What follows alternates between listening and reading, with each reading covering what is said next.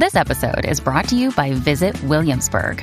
In Williamsburg, Virginia, there's never too much of a good thing. Whether you're a foodie, a golfer, a history buff, a shopaholic, an outdoor enthusiast, or a thrill seeker, you'll find what you came for here and more. So ask yourself, what is it you want? Discover Williamsburg and plan your trip at visitwilliamsburg.com.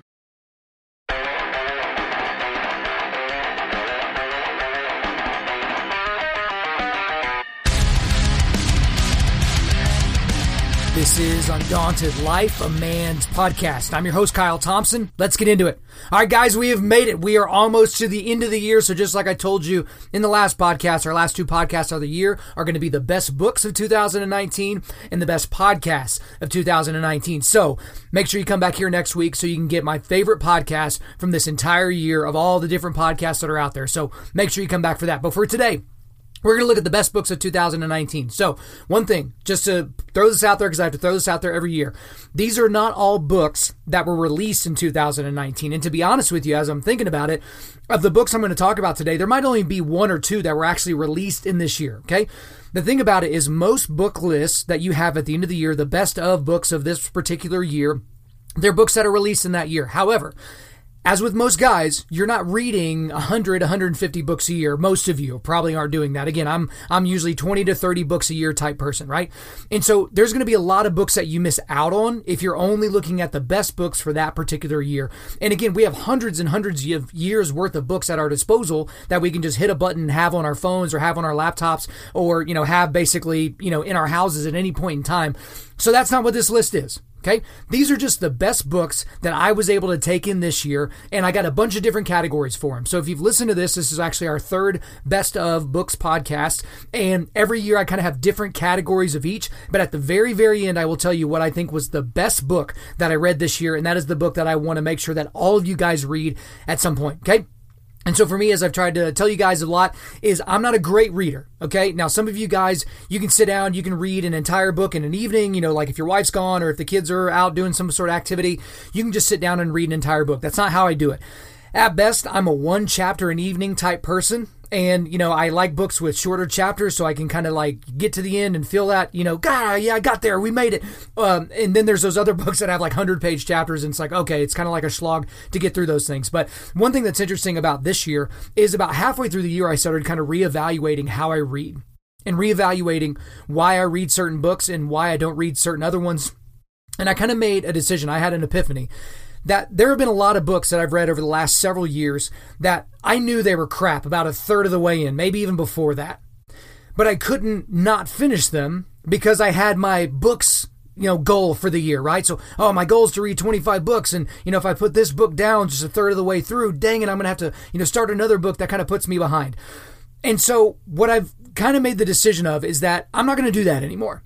Okay, so in the future years, and I'll talk a little bit more about this on the first podcast of next year in terms of goal setting and things like that, but in future years, I'm going to set a smaller goal in terms of the amount of books that I want to read, but I actually want to read them at kind of a higher clip. And what I mean by that is there's a lot of books that are longer, maybe more dense, but again, I'm just trying to get to the end of the year and make sure I hit my books reading, goals and all those different things.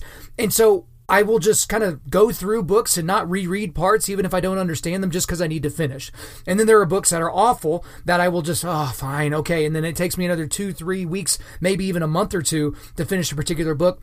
I'm not going to do that anymore. So that's just a little something that I'm going to try and do. That's one thing that I want to kind of get y'all's feedback on. Like when you read, what are the ways that you do it? Is it easy for you? All those different things. But again, like I said, we'll get more into that here next year. So today, we're going to be talking about 10 different books, okay? And they're all in different categories. They're not in any particular order, except at the end, I'm going to give you my most disappointing book that I read in 2019. And then again, the best book of 2019. So make sure that you hang with me to the end.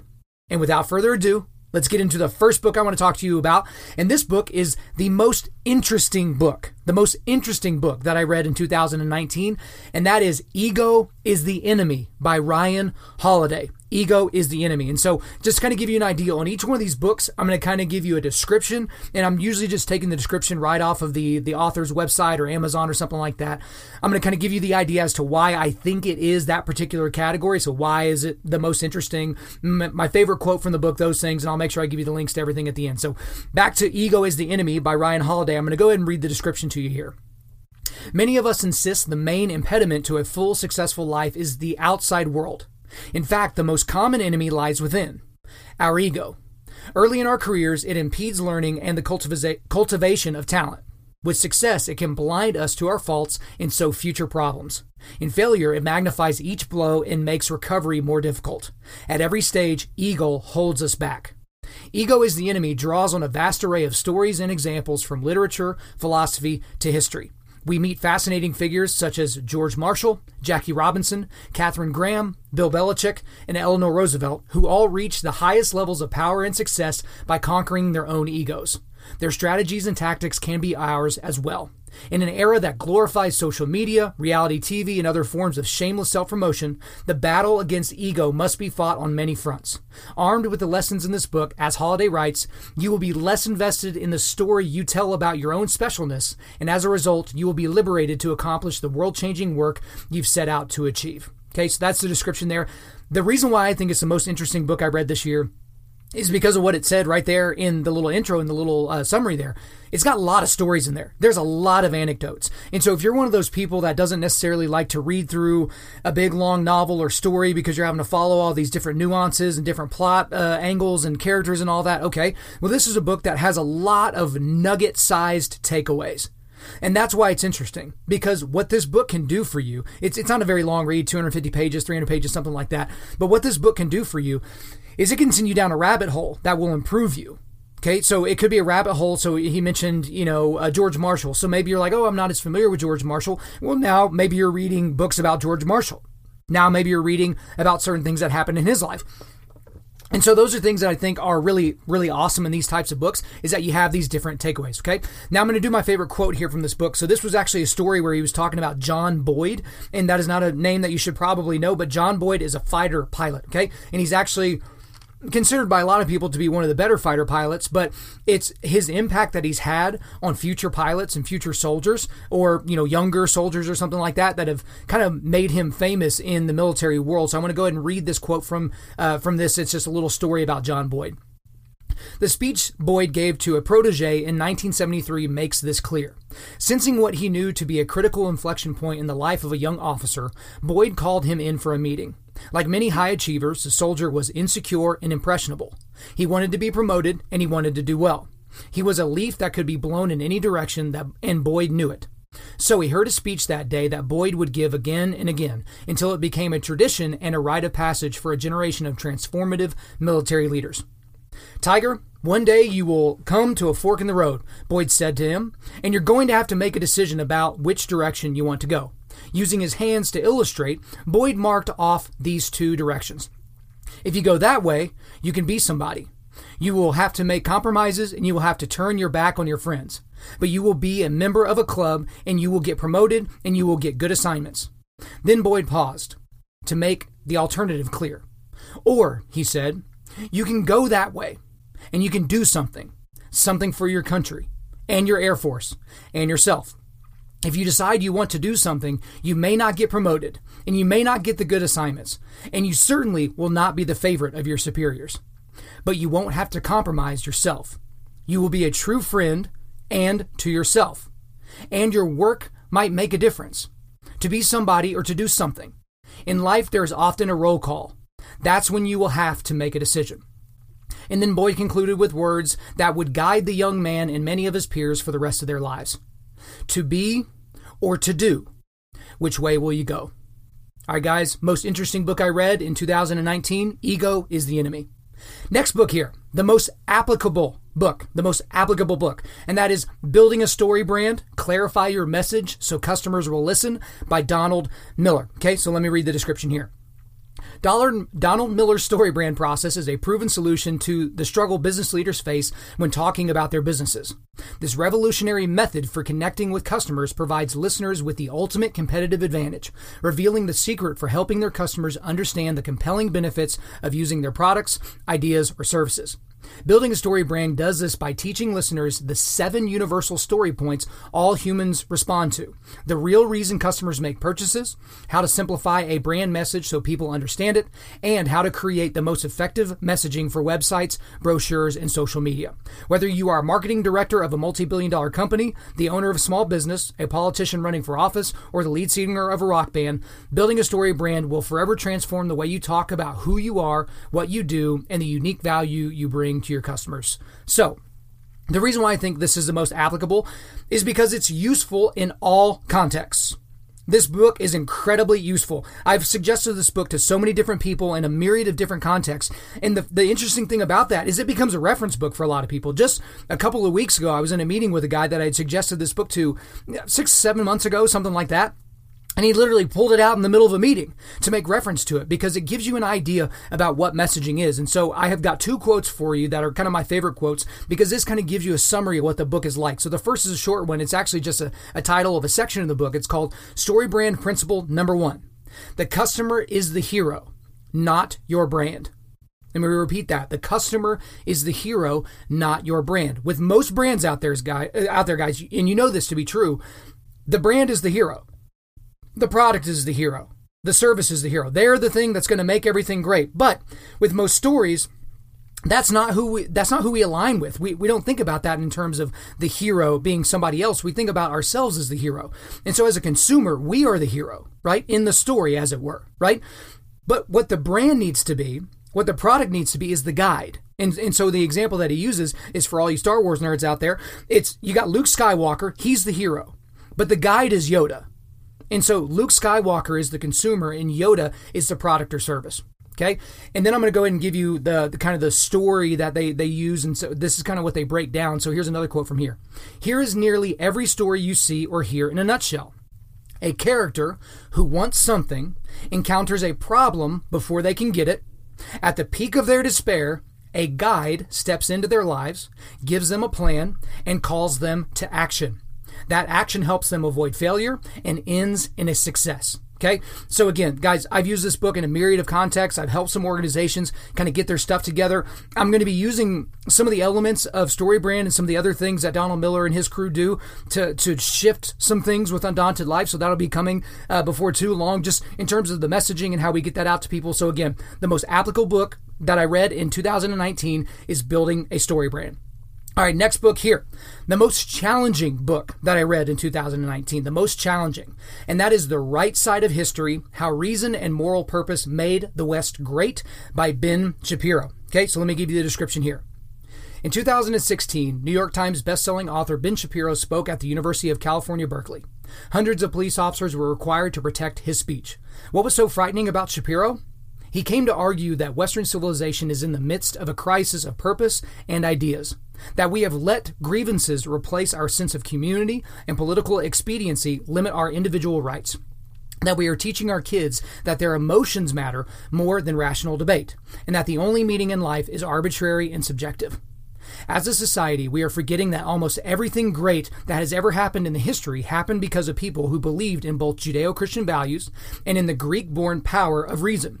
In The Right Side of History, Shapiro sprints through more than 3,500 years, dozens of philosophers, and the thicket of modern politics to show how our freedoms are built upon the twin notions that every human being is made in God's image and that human beings were created with reason capable of exploring God's world.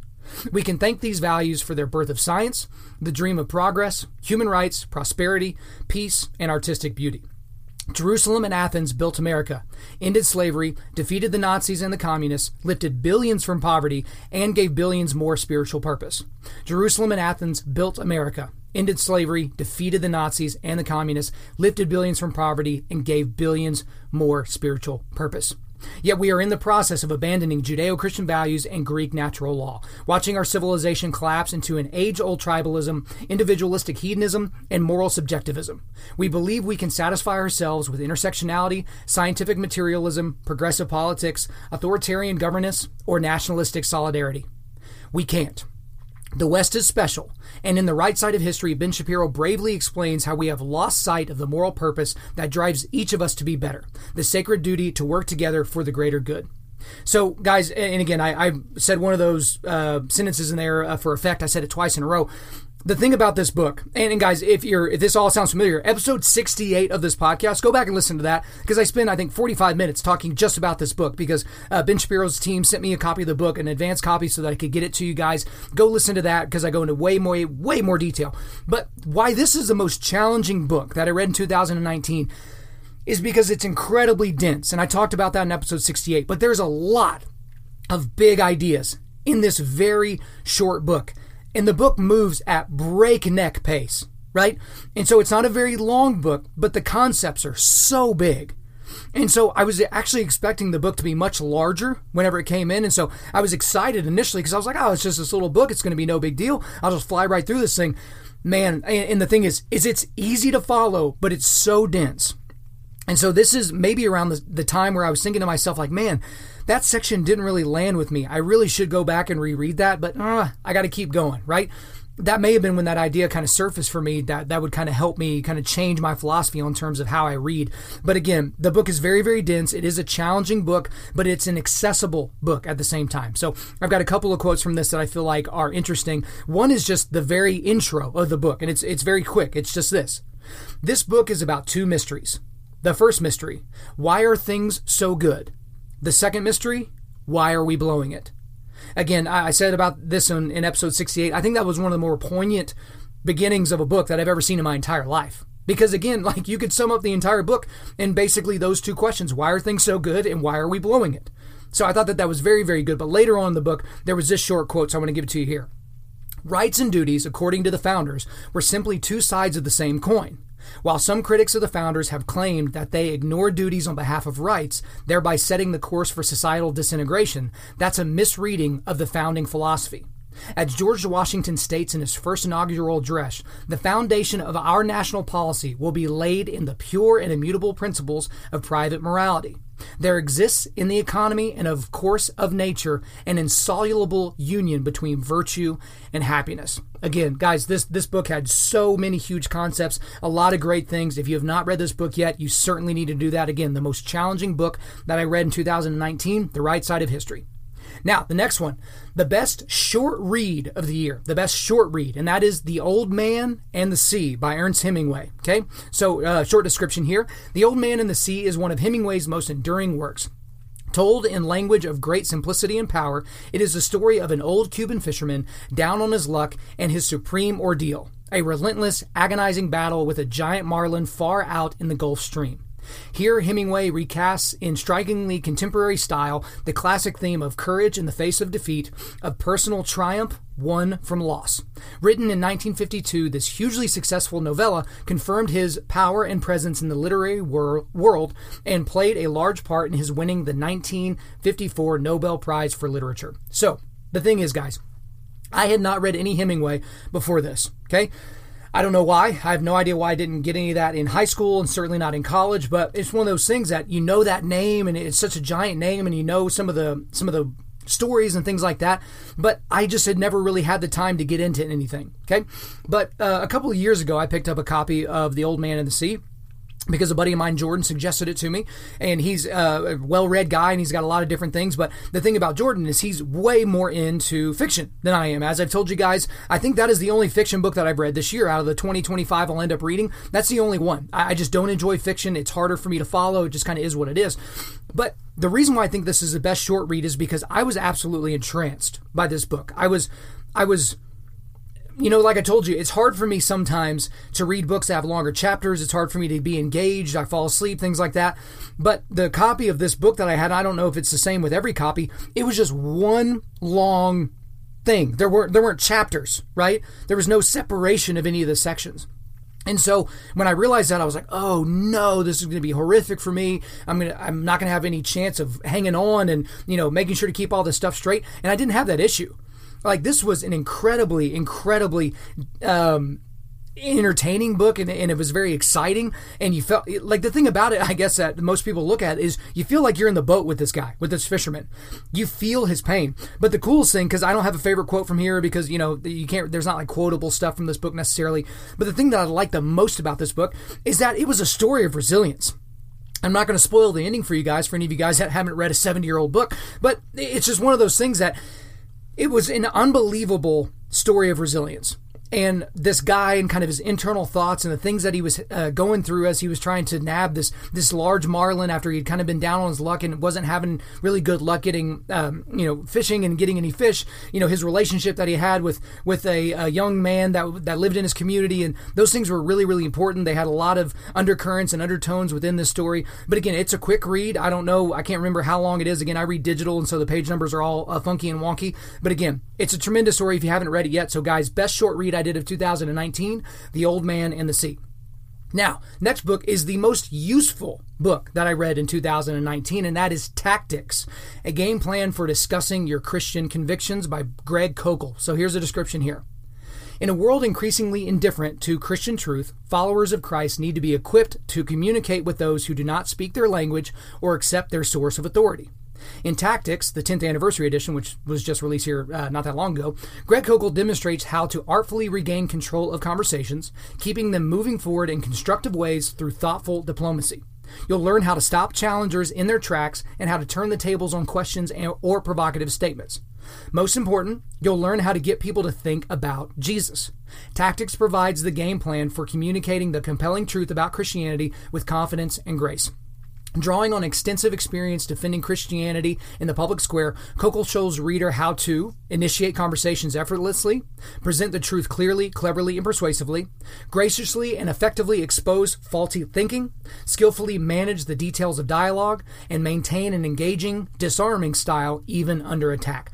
So this is a book that my Sunday night crew read, and it's a group of guys that would mainly consider themselves to be Christians. But the reason why I thought it was the most useful is there are some apologetics books that are a little bit too heady. If you're having a discussion with somebody that maybe is a non-Christian or a non-theist or someone that doesn't believe that the Bible is real, it's just a book of myths or something like that, some apologetics books are going to be so far over your head, and thus you're not going to be able to give some of that content to those other people. Okay? But the reason why this book is so useful is because it has unbelievably practical ways of discussing things with people. And so one thing that was interesting is I did read this book probably about 5 or 6 years ago, and I reread it this year. And the cool thing about it is there are things that I've been employing even on this podcast, but certainly in conversations, dyadic conversations with people that were, of divergent opinions from mine and for divergent worldviews. And I use a lot of these tactics. And so I don't know if some of those just came out naturally or if I've, subconsciously put those into practice since I read this book, so long ago. But it's one of those things that it's helped me to be able to get to the positive end of these conversations, because sometimes whenever people get into conversations with people that have differing opinions than them, they think it's bad if they win. They think it's bad if they prove the point or get the best point across. And I feel, especially with Christians, they feel like they shouldn't. They feel like if they win a conversation with somebody that they've somehow dominated them, that they've somehow, put them to heel or something like that. And that's just not necessarily the case. There's just a lot of times where us, especially as Christians, especially as for the most part emasculated churchmen, we basically go into these conversations and it's just like, well, agree to disagree. And we just kind of think that's okay. But in a lot of these situations, when we get pushed, we should push back. And when you think of, Peter and the Apostle Paul and William Farrell and people like that from church history, and these are people that when they were pushed, they pushed back. Now, they didn't push back just out of spite or to prove a point or, oh, no, I'm a bigger man than that. That's not really what they did, right? It was a much different tact that they took, but they were going to push back. And this book does a fantastic job of showing you how to do that. So I've got 3 quotes here that I wanted to pull out for you because there's a lot of good, useful things, but some of them come in stories, and so I just wanted to kind of pull out a couple of tidbits here. So here's one. Beware when rhetoric becomes a substitute for substance. You always know that a person has a weak position when he tries to accomplish with the clever use of words what arguments cannot alone do. And so the thing is interesting about all of this is that a lot of times when you get into these discussions with people, especially if you get into a discussion with somebody that is more high-minded, maybe an intellectual or something like that, it's one of those things that they will try to kind of overwhelm you with vocabulary. I guess it took me a long time to get there. Maybe I need to work on my vocabulary, but they try to overwhelm you with that. But again, if they're trying to use the flowery words to outdo you, it's a good hint that they probably have a really crappy position. Here's another little quote here. Simply put, never make a statement, at least at first, when a question will do the job. And so one of the biggest things that I can say to most people is whenever you're in an argument with somebody, your tendency is going to be to want to jump right back in. Even early on, you're not going to try to define terms. You're not going to try to make sure that you're on the same page. You're not even going to try to make sure that you're arguing about the same thing. You just want to hop back in. Well, what about this situation? What about that situation? Blah, blah, blah. And you might throw out 3 or 4 different new things that the other person has to contend with, and it doesn't actually keep the conversation going, right? So one of the greatest things that you can do is when you ask a question, not only does it show that you're genuinely interested, if you ask a good question that is based off of the last thing that they said, it shows that you're listening. It shows that you're actually engaged in the conversation. And that is something that I've used to a tremendous degree in sales, in relationships, in those types of discussions. Okay. Last little quote I wanted to give you from this book was this. Believing in leprechauns is irrational. Believing in God, by contrast, is like believing in atoms. The process is exactly the same. You follow the evidence of what you can see to conclude the existence of something you cannot see. The effect needs a cause adequate to explain it. Okay, so that is something that I found was very interesting. There's a lot of different quotes that are like that are incredibly practical, things that you can actually put into use, and that is why that the most useful book that I read in 2019 is Tactics. All right, guys, the next book is this one, the most impactful book that I read in 2019, and that is, drumroll please, I finally did it, The Gulag Archipelago. Okay, so this is by Alexander Solzhenitsyn, so let me read the short description here. That was from Amazon. The best nonfiction book of the 20th century, according to Time magazine. Volume 1 of the gripping epic masterpiece, Solzhenitsyn's chilling report of his arrest and interrogation, which exposed to the world the vast bureaucracy of secret police that haunted Soviet society, and it features a new foreword by Anne Applebaum. Volume 2 of the Nobel Peace Prize winner's towering masterpiece, the story of Solzhenitsyn's entrance into the Soviet prison camps where he would remain for nearly a decade. Volume 3 of the Nobel Prize winner's towering masterpiece, Solzhenitsyn, moving account of the resistance within the Soviet labor camps and his own release after 8 years. After serving as a decorated captain in the Soviet army during World War II, Alexander Solzhenitsyn, 1918 to 2008, was sentenced to prison for 8 years for criticizing Stalin and the Soviet government in private letters. Solzhenitsyn vaulted from unknown schoolteacher to internationally famous writer in 1962 with the publication of his novella, One Day in the Life of Ivan Denisovich. There you go. He was awarded the Nobel Prize in Literature in 1968. The writer's increasingly vocal opposition to the regime resulted in another arrest, a charge of treason, and the expulsion from the USSR in 1974, the year the Gulag Archipelago, his epic history of the Soviet prison system, first appeared in the West. And then there's a couple little quotes here from Jordan Peterson and one from Anne Applebaum. The thing about this book is if you haven't heard about this book, it's because either you haven't been paying attention, you don't know who Jordan Peterson is, any of those types of things. The reason why it's the most impactful book is because it gives you a deep dive and look behind the curtain of communism and of parts of socialism. And when the government is given this overwhelming amount of control and it's controlled by people that are operating on an atheistic worldview, kind of what happens. Okay. And here's the thing. I read the abridged version, and the abridged version was still like 1,000 pages long. Okay. So if you read the whole thing, it's thousands and thousands and thousands of pages. And guys, the stories are horrific. Like, it's some of the worst stuff that you can imagine. Again, whenever it was said that, God was dead, it was wondering what would the 20th century look like. This is one of the things that happened in the 20th century is the archipelago, the labor camps, the prison camps that they had in the Soviet Union.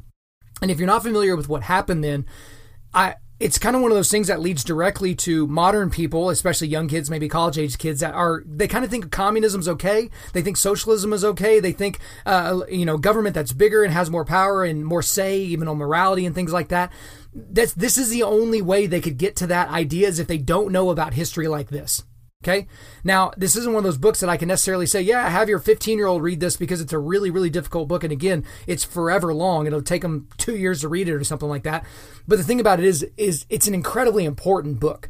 And so possibly it's something that you could read yourself and distill down and teach some of those lessons to your children. Because here's the thing, a lot of their public school teachers, they actually believe this nonsense. They believe in, communist things from the Communist Manifesto. Marxism doesn't seem that crazy to them. Socialistic tendencies is kind of where they would lean. And again, I'm being pejorative and talking about all of them. But at the same time, these are things that the kids aren't learning anywhere else.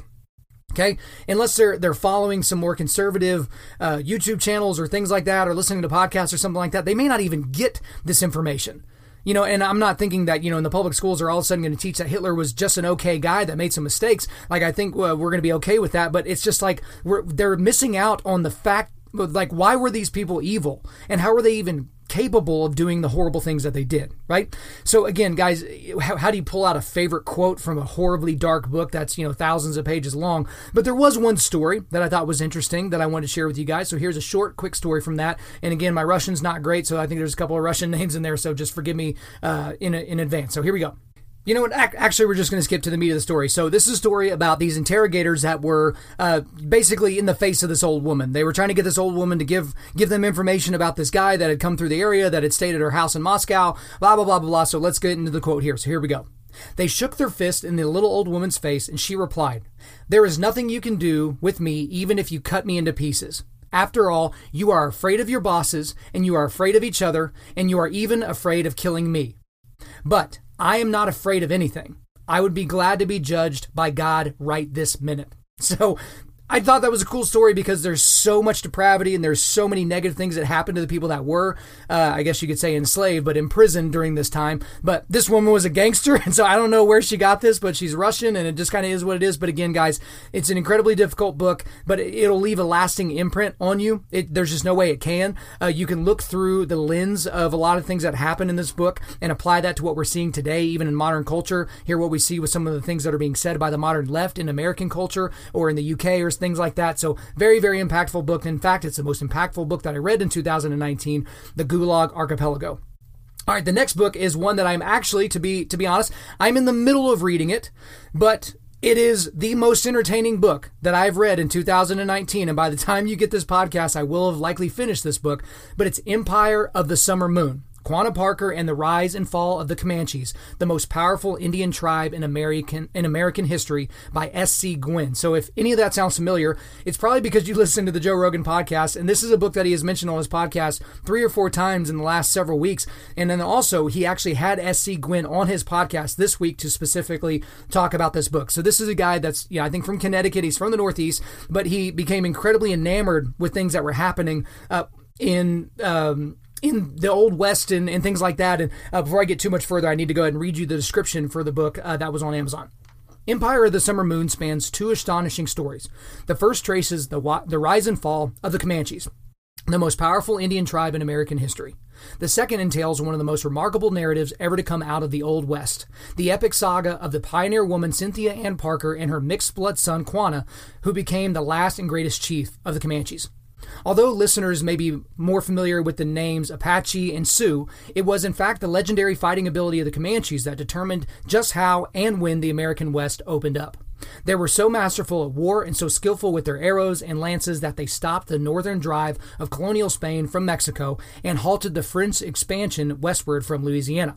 While settlers arriving in Texas from the eastern United States were surprised to find the frontier being rolled backwards by Comanches, incensed by the invasion of their tribal lands.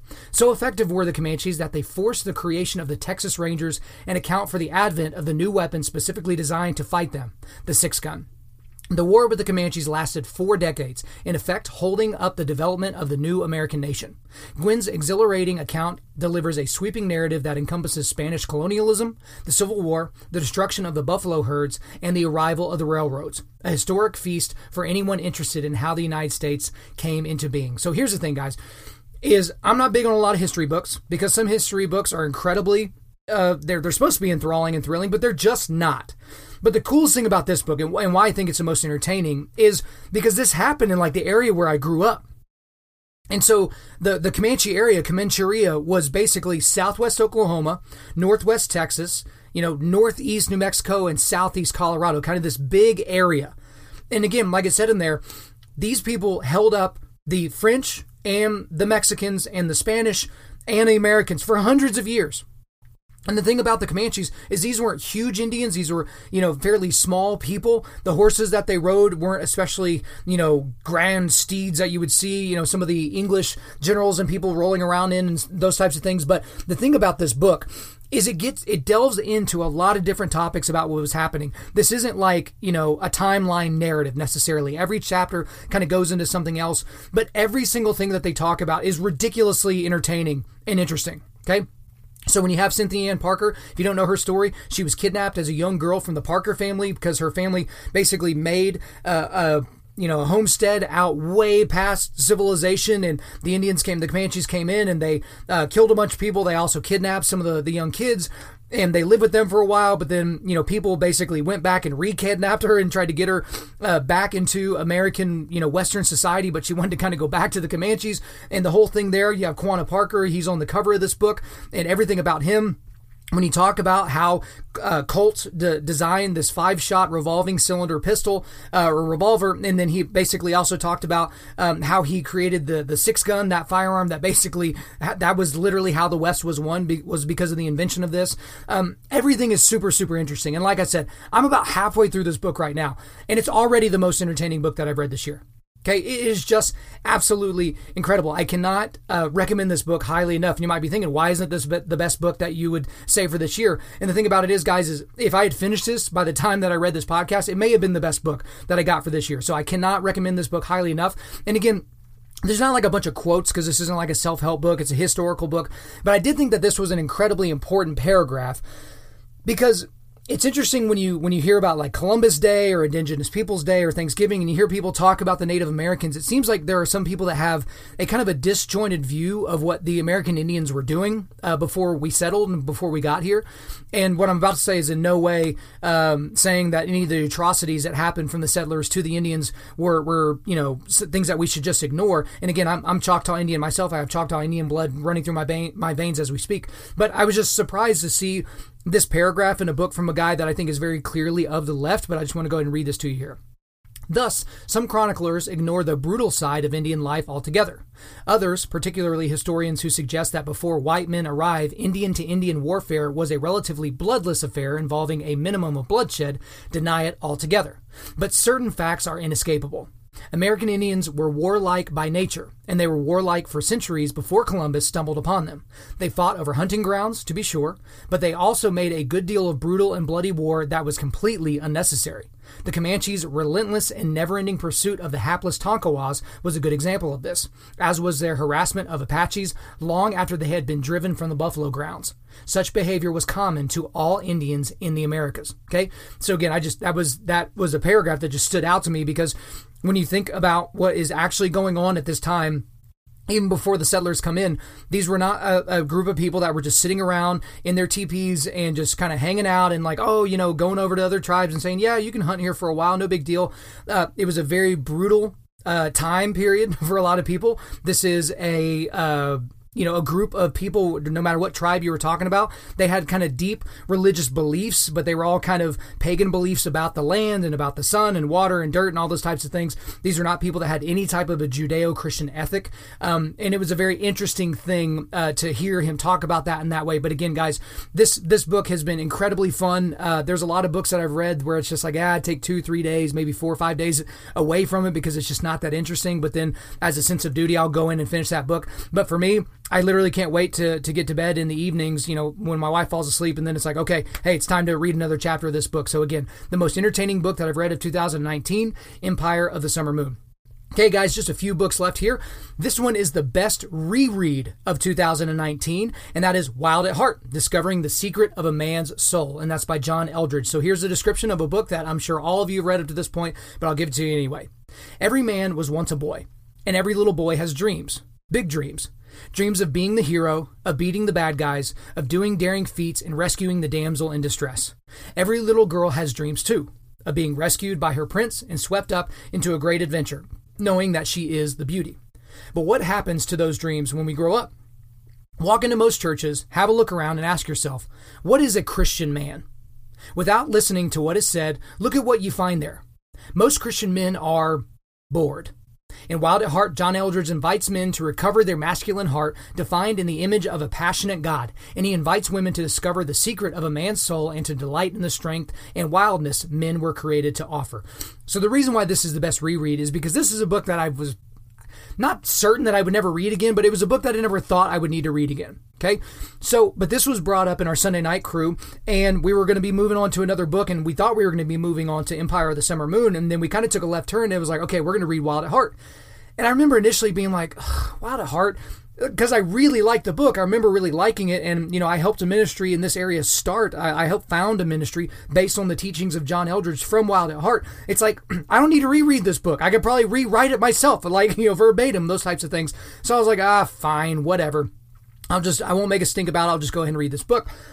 And the thing about it is I forgot a ton. I forgot a ton of the stuff from the book. I could still give you most of the main points, but it's all the different nuanced points that I was able to kind of delve into more deeply this time because I knew all the signposts already. And that was the thing, is it was just a book that is timeless. I mean, the book's almost 20 years old, but the things that he's talking about in this book, especially the struggles of modern Christian men and the modern Christian church, they haven't gone away. Surprise, surprise. I mean, the church hasn't all of a sudden had a big emphasis on making sure that they don't produce emasculated men that are morons. Like that, they haven't made this big change. It's still bad. If anything, it's gotten worse, right? And the thing about it is this is the seminal John Eldredge work. John Eldredge has written a dozen books, maybe more than that, but at this point, none of them have had the impact of Wild at Heart. It is, and I've said this before, and some people, for whatever reason, they think I hate on John Eldredge, and I just don't know where they get that, because I think Wild at Heart is the most important men's ministry book ever written. Like, I can't think of another one off the top of my head that is specifically for men, for Christian men, that is better than this book. Like, there's other ones that are good, but they're just not better than this. So, guys, there's a lot of quotes that I could give you from this book, and so I'm just going to give you one here because I thought it was the most poignant, especially for the guys in this audience. So here we go. We don't need accountability groups.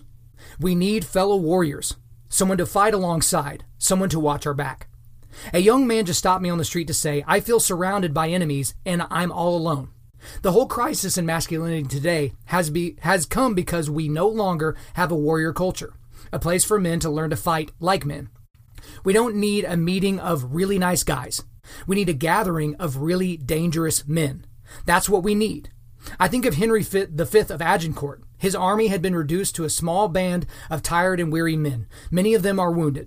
They are outnumbered 5-1. But Henry rallies his troops to his side when he reminds them that they are not mercenaries, but a band of brothers. We few, we happy few, we band of brothers. For he today that sheds his blood with me shall be my brother. And gentlemen in England, now abed, shall think themselves a curse, they are not here. And hold their manhoods cheap while any speaks. That fought with us. Yes, we need men to whom we can bare our souls. But it isn't going to happen with a group of guys you don't trust, who really aren't willing to go to battle with you. It's a long-standing truth that there is never a more devoted group of men than those who have fought alongside one another, the men of your squadron, the guys in your foxhole. It will never be a large group, but we don't need a large group. We need a band of brothers willing to shed blood with us. So guys, if you go back a few podcasts away from this, when I talked about your foxhole, again, John Eldredge didn't come up with the concept of the foxhole, neither did I. But that's the thing right there, is most of us, if we're in a men's group, it's a really, really calm group of dudes that meet on Wednesday mornings at IHOP and just kind of talk about their weeks. Sorry, that's not a band of brothers, no matter what you call it. And I know there are groups of guys that get together and they kind of assign people to groups and they think that's a band of brothers. It's like, that's not a band of brothers either. You were put in that group. You didn't earn your way into that group. There was no pound of flesh. There was no sweat. There was no dedication to get into that group. You didn't earn that group. And the thing about it is most guys aren't even looking for a group of dangerous men. They are just fine being in a group of nice guys. And I tell people all the time, I was like, if the best thing that someone can say about you is that you're a really nice guy, you're doing this wrong. And so again, best reread I did of 2019, Wild at Heart. Now, here we go. 2 books left. We got the most disappointing and the best book of 2019. The most disappointing book, and this is going to shock a lot of you, but let me explain, all right? Let me explain. The Dichotomy of Leadership by Jocko Willink and Leif Babin. So, before I get into why I didn't like this book, let me go ahead and read the description to you. With their first book, Extreme Ownership, Jocko Willink and Leif Babin set a new standard for leadership, challenging readers to become better leaders, better followers, and better people in both their professional and personal lives. Now, in the dichotomy of leadership, Jocko and Leif dive even deeper into the uncharted and complex waters of a concept first introduced in Extreme Ownership, finding balance between the opposing forces that pull every leader in different directions. Here, Willink and Babin get granular into the nuances that even successful leaders must navigate. Mastering the dichotomy of leadership requires understanding when to lead and when to follow, when to aggressively maneuver and when to pause and let things develop, when to detach and to let the team run, and when to give into the details and micromanage. In addition, every leader must take extreme ownership of everything that impacts their mission, yet utilize decentralized command by giving ownership to their team. Care deeply about their people and their individual success and livelihoods, yet look out for the good and of the overall team, and above all accomplish the strategic mission. Exhibit the most important quality in a leader, humility, but also be willing to speak up and push back against questionable decisions that could hurt the team and the mission. With examples from the author's combat and training experiences in the SEAL teams, and then a demonstration of how each lesson applies to the business world, Willink and Babin clearly explain the dichotomy of leadership, skills that are mission critical for any leader and any team to achieve their ultimate goal, victory. So, even after reading that, you're thinking to yourself, Kyle, this sounds like it's right up your alley. This sounds like it's right up my alley. But here's the deal. There's basically three things that I found very disappointing about this book. Okay, the first thing is that I was expecting more. So I liked Extreme Ownership. I thought the concepts were good, but there was something about Extreme Ownership that just, I don't want to say it didn't sit well with me. I think that's a little bit too extreme, but there were just certain things that I was like, yeah, okay. Like I just kind of passed over it. Like when they would say certain things, I was like, yeah, sure. But the most of the book was really, really good, and I like Jocko's style, so who cares? I'm just gonna go with it. With Dichotomy of Leadership, I was expecting them to do more. I was expecting a little bit more. This was basically a rewrite of Extreme Ownership. Okay? And that is kind of the second reason that I was kind of disappointed in the book, is because the reason they had to write this book in the first place was because of gaping holes in the Extreme Ownership philosophy. I mean, and the thing about it is when Jocko used to do Q&A a lot more on his podcast, it would almost always be about the concept of extreme ownership. It's like, well, hey, Jocko, I did the extreme ownership thing on this, and then it blew up in my face at work, and I lost my job. And what could I have done differently? And the thing is in a lot of those answers, I wasn't really satisfied with how Jocko would answer some of those questions, right? Maybe I'm not nuanced enough or high-minded enough to kind of get what he was saying, but there was a lot of times I was like, yeah, that's not going to work. Like, that's not going to work at home. That's certainly not going to work at the office. Like, I don't know why you would suggest anyone do that. And the other thing about this book that I found disappointing is that it was the same thing in every chapter. So there was a military story, again, from either their time deployed or their time in training, and those were normally very, very exciting stories. I liked all those. There was a description of the principle, usually a short description of whatever principle they were talking about, and then there was an application to business story. But it got old. Like, I mean, because that's how Extreme Ownership was.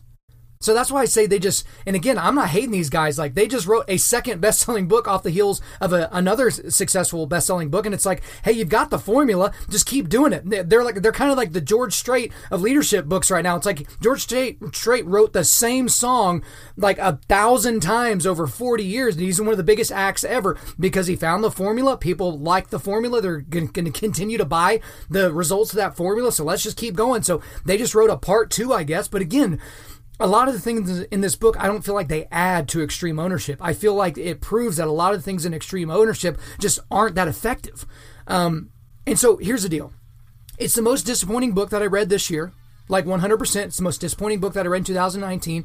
Part of that is because my expectations were so high. I was expecting to get a little bit something better out of this book. But here's the thing, and this might be surprising to you as well. I'm not going to say that you shouldn't read it, right?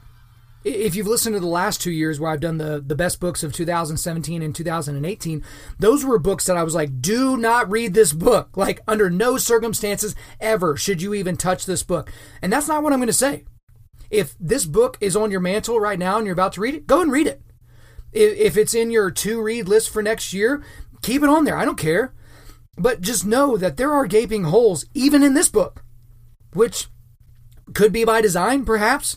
Maybe they're going to write a follow-up to this, another dichotomy of leadership, or just something like that. But again, I love almost everything that Jocko Willink does. And Leif is, kind of, in Jocko's shadow, but the same thing. I love what those guys do.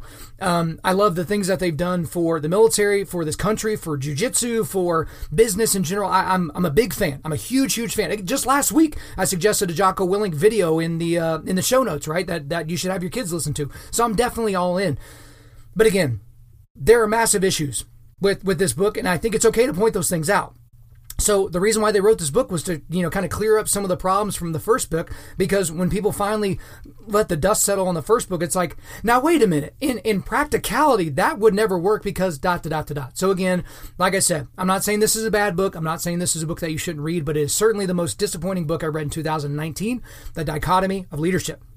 And now, guys, we've made it. You've been with me for the last almost 50 minutes or so congratulations, you made it all the way here. You made it to the end of the year.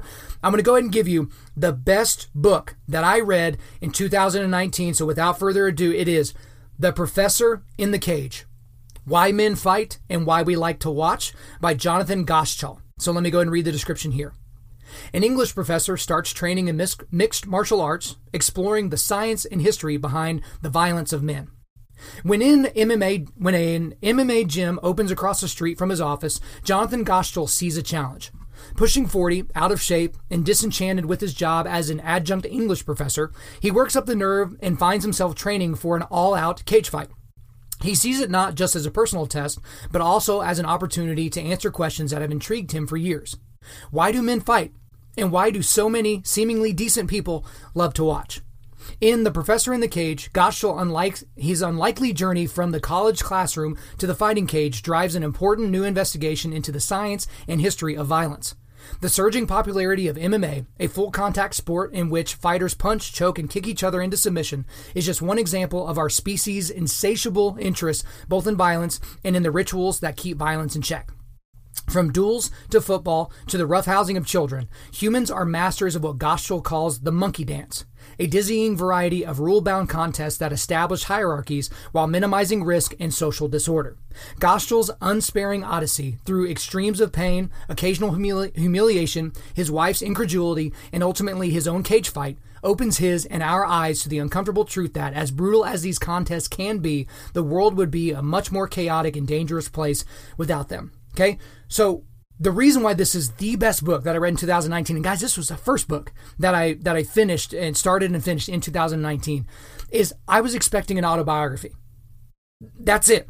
I was going into this, I read the same description that I just read to you guys. I'm like, oh, okay, this is a guy, 40, kind of fat, decided he was going to get in shape as opposed to becoming a triathlete. He decided to be an MMA guy. Finally, maybe there's a guy in another gym that's the same as him. It's like, hey, how about you guys fight? Sure, they both signed on the dotted line. They both went in there and fought. Cool story. I can get behind that story. But I got way more from this book because there is a lot of autobiographical stuff from this book. There's a lot of that. There's a lot of storytelling about this guy and why he walked over into that gym for the first time. Some of the experiences he had with injuries, some of the experiences he had with people that he told that he was training. They're like, why did you do that? Oh my gosh, that sounds so terrible. You're going to be like sweaty and bloody and blah, blah. It's that kind of stuff, right? But he does a deep dive into a lot of different topics around violence. And around, like I said in the description, about duels and rituals with violence and all these other cultures, okay? And so one of the ways that I want to elucidate for that for you is I want to give you 4 different quotes. So there's a lot of different quotes from here that I could have gave you, but again, this is the best book of 2019, so I'm going to spend a little bit of extra time on it, but I'm going to give you these 4 different little quotable sections from the book. So here's the first one.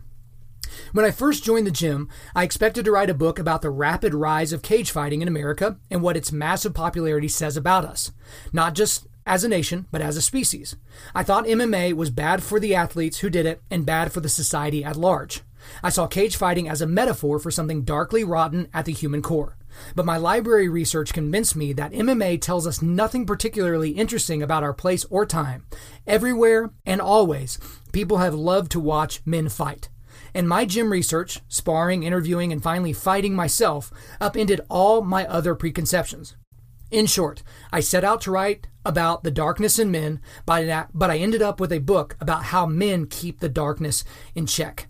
And that was early in the book. Just a super, super quote. Again, I'll read the last part. In short, I set out to write a book about the darkness in men, but I ended up with a book about how men keep the darkness in check. Awesome, awesome start to this book. I'll go into the next quote here.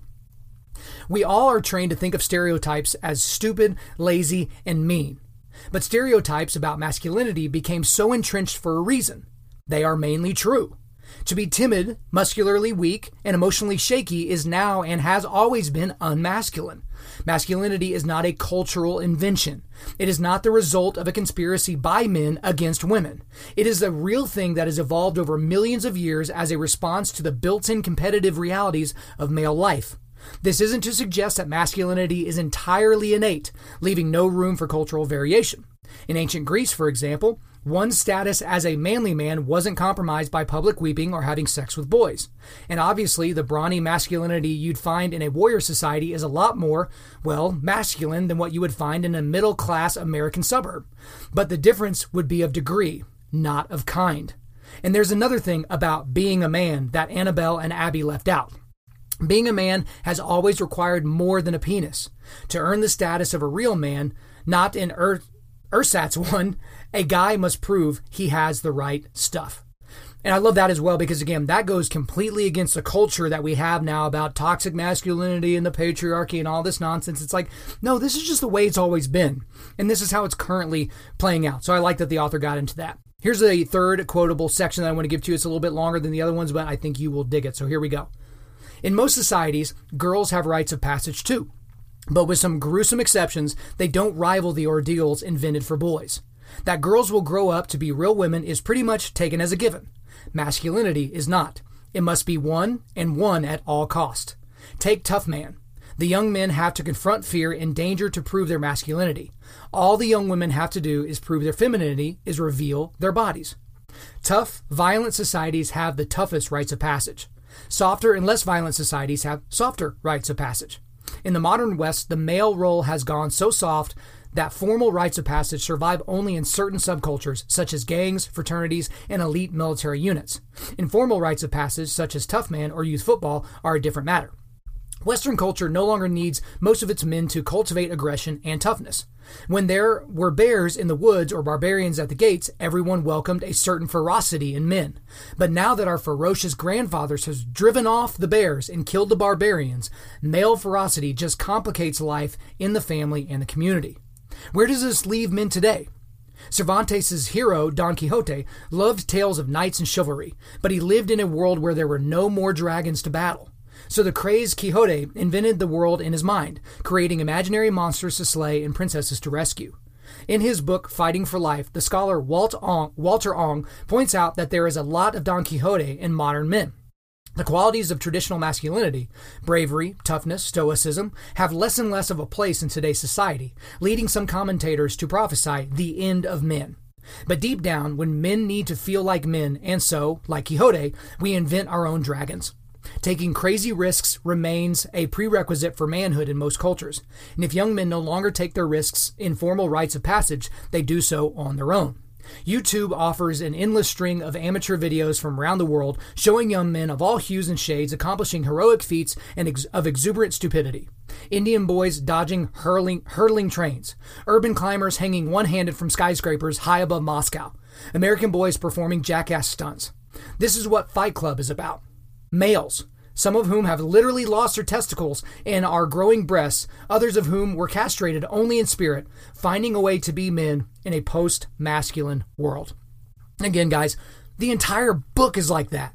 Like, even just reading that section, I'm just like, yes! Like, yes! I was not expecting that. I was expecting, a story of a wimpy guy that became a less wimpy guy.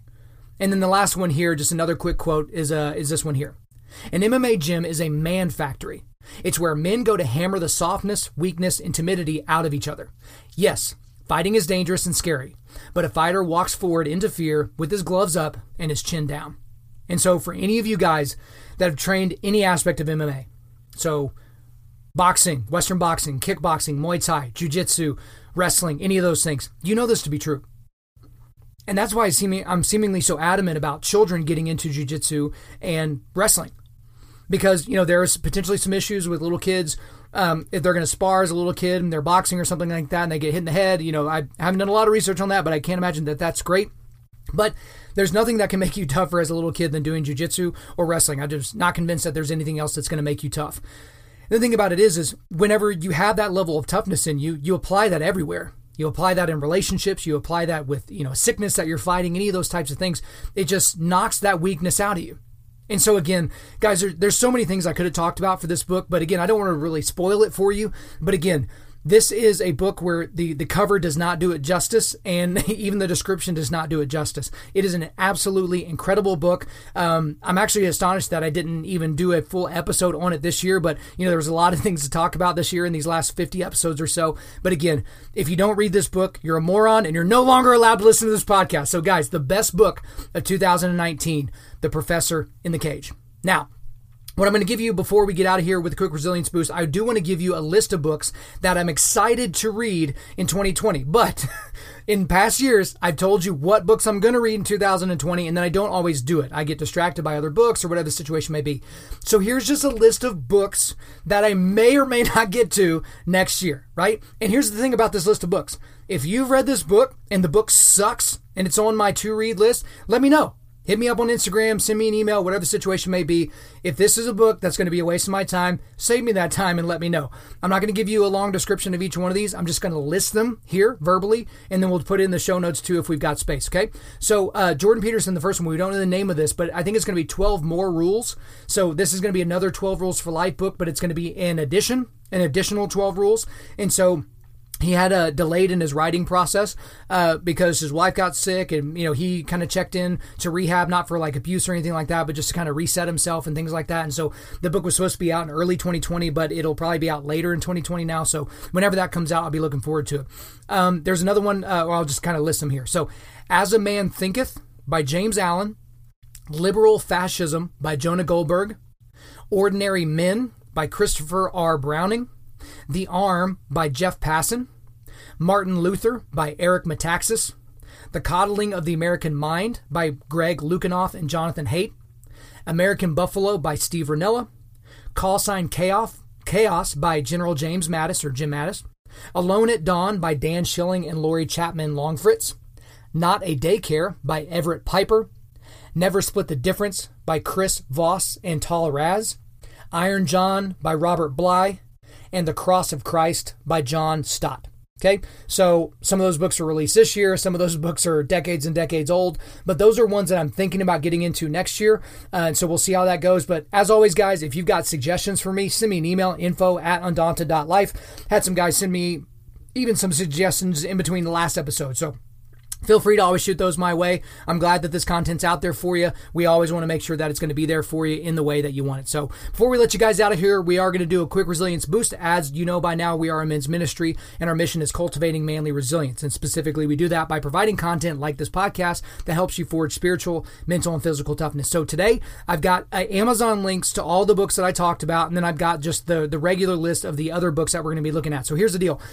I can't put too many links in the show notes because there's like a character limit. So as it sits right now, you're at least going to get the list of each one of these. But if the link doesn't come through, you're a big boy. Take the name of the book, plug it into Amazon, plug it into your Audible, plug it into whatever you're doing, and just go ahead and find the book and pick that up. So all the books that we talked about today, they are right here in the show notes. Thank you guys, as always, for listening to the podcast. We really do appreciate it. If you would, subscribe on iTunes, SoundCloud, Spotify, or Google Play, and refer your friends to listen and share this on social media. If we deserve a 5-star review, please leave us a 5-star review to keep us 5-star review rated, and leave us a few sentences letting us know why you like the content. I'm currently booking speaking engagements for the entirety of 2020, and I'm going to make an announcement about one coming up in your area soon. But if you want me to come speak to your men's event, on your podcast, to your team, at your company, whatever, hit me up, info@undaunted.life. Again, the email, info@undaunted.life. The website is www.undaunted.life. You can follow us on Instagram and Twitter @undauntedlife or facebook.com/undauntedlife. Check out our free devotionals on the YouVersion Bible app. Just search Undaunted Life under plans. And as always, we want to thank the band August Burns Red for allowing us to use their entire music library for our content. The intro-outro track on this podcast is their song King of Sorrow, which is off their latest record entitled Phantom Anthem. The links are in the description. I'm your host, Kyle Thompson.